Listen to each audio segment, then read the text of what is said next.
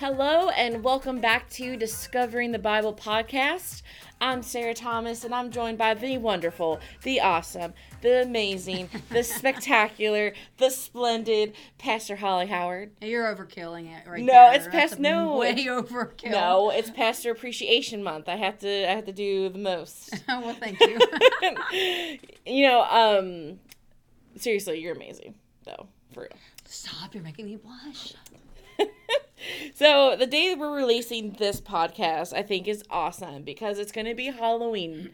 And I find it funny we are starting this topic on Halloween because the title of the next series we'll be releasing is titled, How Can I Have Peace? Mm-hmm.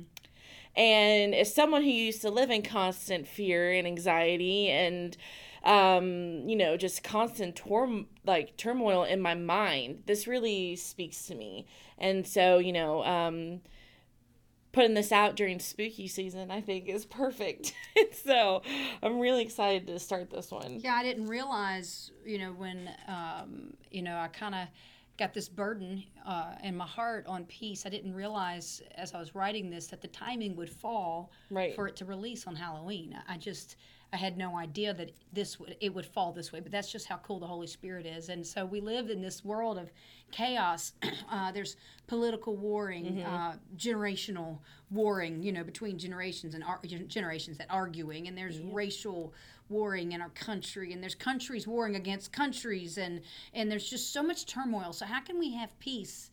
You got families warring with families, right? How do we have peace when there's so much turmoil going on around us? And so that's what I want to talk about today. Please bear with me because as you can hear my voice, I've had some struggles with laryngitis and such. So I'm going to do my best to be able to talk in a clear, precise manner so that you can understand me. But if I cough or have to clear my throat, I am so terribly sorry. Please forgive me. So, maybe I can do some post editing. Anytime you cough, I'll just be like, there you go. We'll try our best not to annoy you with all of my drainage. But anyway, so I want to talk about peace. Yes. You have to know, the first thing I want to say about this is that you have to know that your mind is where the battlefield is. It's where the battle begins. It's where the battle stays. And so everything that you deal with is in this battlefield, in this warring for your peace, this warring for your, sanity in your soul. It's everything in your spiritual life. Every victory is going to be determined. It starts here, and the battle starts here, and it's determined on what you do with it, and how you control what goes on in your thought life. Our thought life is excessively powerful. Listen to Psalm 23:7. It says, "For as he thinketh," a person, he's a man, a woman, as a person thinks in his heart, so is he or she. As I think in my heart, so am I. Right. So if I'm always thinking, and if you're always thinking negative thoughts about yourself, if we think bitter thoughts, we'll become a bitter person. If I think negative thoughts about myself, I will become a negative person. If I'm constantly thinking complaining thoughts, I'll become a complaining person. If I think of myself as worthless or hopeless, if I think of myself all the time as some sort of a failure or stupid or put myself down, if I think insecure thoughts, I'll become what I'm thinking. I'll become that insecure person. And so I have to realize that where are these thoughts originating from that come into our mind? And I wanted to start with insecurities in the battlefield of the mind with how a person sees ourselves, because there's so many people that struggle with feeling insignificant, that struggle with feeling worthless or hopeless or like they're a failure. And where did this come from? Why do we tend to think this way? Because it's not what God says about us. It's not who we are in Christ. It's not at all thoughts that are coming from God, because God doesn't think about us like that. Of course. So where does this stuff come from? And in all my years of ministry and learning and going to conferences and studying freedom ministries and reading books, on like The Bondage Breaker, powerful book. I highly recommend a book like that to set you free if you struggle with any kind of issues like this in your life. But one of the biggest things is people, where do these things originate from, is we can say mother father wounds. Oh yeah. Things that your mom or your dad would have said to you growing up. You'll never amount to anything.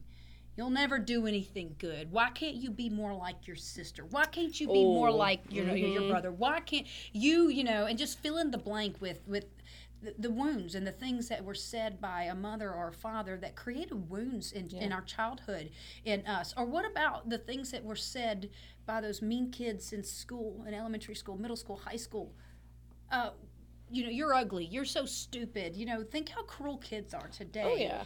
And all through school, being bullied and having somebody say terrible things and negative things to tease a person, to make fun of a person because of the way they look, or because maybe they're not as smart as the other person in the class, or whatever. Kids are so cruel.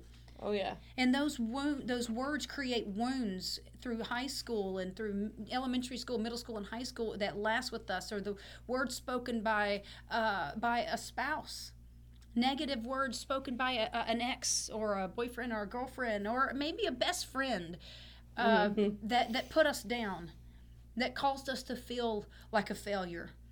Or maybe that caused us to feel like we're ugly or we're insignificant, or maybe we don't matter. Right. Wherever they come from, it's not from God. And whether it was done by someone in school, or whether it was done out of a relationship, or by a parent, wherever it came from, Satan will take those words that cause us pain, that hurt us, and he takes and he attaches lies. In that moment when somebody says those things about us, and then he attaches the lies to those traumatic moments, because it is traumatic, because it hurts. And when he attaches his lies to that, then what happens is we start to believe the negative press. Right. And we buy into the lie. And then I start to believe, well, if my father said I'll never amount to anything, then it must be true. I'll never amount to anything. Or how about the lies that he comes in and whispers to I know a person in particular that as a teenager she walked in and found her father. He hung himself and committed suicide. And she walked in and she saw, she found him. And Satan took that traumatic incident and he lied and whispered in her ear and told her it was her fault that her daddy killed himself. If you would have been a better kid, if you would have been a better daughter, if you would have been a better son, your dad wouldn't have committed suicide.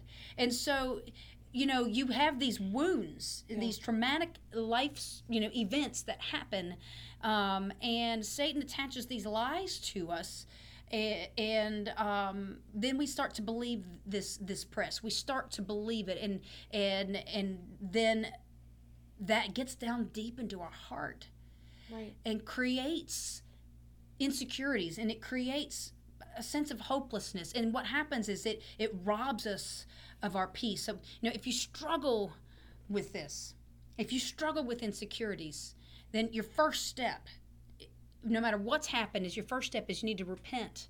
You've got to repent for believing in the lies of the enemy, because whatever you've been through, whatever's happened to you, we're talking about peace, right? Okay? We're talking about, how do I have peace? How can I get my peace back? Well, one of the ways the enemy robs us of our peace is he causes us to believe in his lies and believe in lies about ourselves. And he robs us of our peace. If I believe I'm worthless, if I believe I'm a failure, if I believe that, it's my fault that something, terrible happened to my family member, if I'm blaming myself, if I'm believing that, any lies, whatever the case is, that's the root of insecurities that causes me to be insecure. If I believe in that, I cannot live in peace. So your first step is to repent for believing in those lies and for not loving yourself. Remember, if you go back to our podcast where we talked about walking in love, God summed up all the 10 Commandments. He said, love the Lord your God with all your heart, with all your soul, and with all your mind. Love the Lord your God, right? Right. Love your neighbor, and then you love your neighbor as you love yourself. So loving myself is part of how I walk in freedom, how I obey the commandments of God, is to love God, love others, and to love myself. If I am berating myself, right, thinking thoughts that I'm ugly and I'm insignificant and I'll never amount to anything, or I'm not worthy, or thinking so lowly I'm just I'm a destruction. I'm so, whatever, fill in the blank. Those are from Satan. Right. That's Satan whispering in your ear. Those are lies from him. And you've got to repent, because that's not who God says you are. No. That is not who you are. And God doesn't think of you that way. And you have to start loving yourself and not allowing yourself to think those thoughts about yourself. So you have to repent for that. And you actually repent by saying, God, forgive me for agreeing with Satan instead of agreeing with you. Right. Forgive me for believing in Satan's lies instead of believing in your truth. And your second step is to get in the Word and let it renew your thinking. Because, like I said, your thought life is powerful. The mind is powerful. Listen to Ephesians 5:26. It says, to make her holy, cleansing her by the washing with water through the Word. Your mind needs to be cleansed from all that negative press, from all that stuff you've been thinking, dwelling on, all those things that were said to you in high school, middle school, elementary school, the things, maybe the mother-father wounds, the things that boyfriend, girlfriend, husband, wife, whoever did it, whoever said it, the word spoken to you, the traumatic event, all of that stuff. You got to wash all of that out. Right. You think about it. You've been thinking insecure thoughts for years. You've been believing that you were less than, or whatever the lie is, for years. You just don't overcome that overnight. Or maybe it's depressing thoughts, being depressed, feeling that cloud of heaviness and depression, and you've been thinking these thoughts for years. And how do you get free from this? How do I get over this? You have to take and scrub it away. You have to wash it away. How do I wash dirt and stuff, food that's stuck onto a dish, right? I have to take it and I soak it in some palm olive or some Dawn, whatever your favorite dish detergent is, and you squirt that stuff in. You pour some hot water in there, and you get it sudsy and bubbly, and you put it in there and you let it soak, right? And let it begin to loosen up that stuff that's really stuck on really hard on there, right? You burn it in really good. You're cooking some good bacon or whatever, and you just charred the pan too much, right? And it's stuck on there, and so you let it soak in that cleansing water, and let that Dawn, that detergent, just kind of lift up and pull up and start to loosen up all of that debris. And then you come in and you take your Scotch-Brite pad or whatever you like to use, and you scrub and you wash it off and you rinse it off, and then you clean it. That's what the Word of God does with all of those years of pain, all those years of insecurities, all those years of lies, all the years of the words that were spoken to you, those hurtful things that were said, and then you are believing it, and you believed it, and you've thought it in your mind. As a man thinketh, so is he. And it's robbed you of your peace because you haven't been loving yourself. You have to take the Word of God and put it in. Who does God say I am? What does God's Word say about me? And put that in your mind and let it be cleansed. And what the Word of God will do, it's so powerful, is it really will change your mind. Romans 12:2 says, do not be conformed to this world. That's worldly thinking.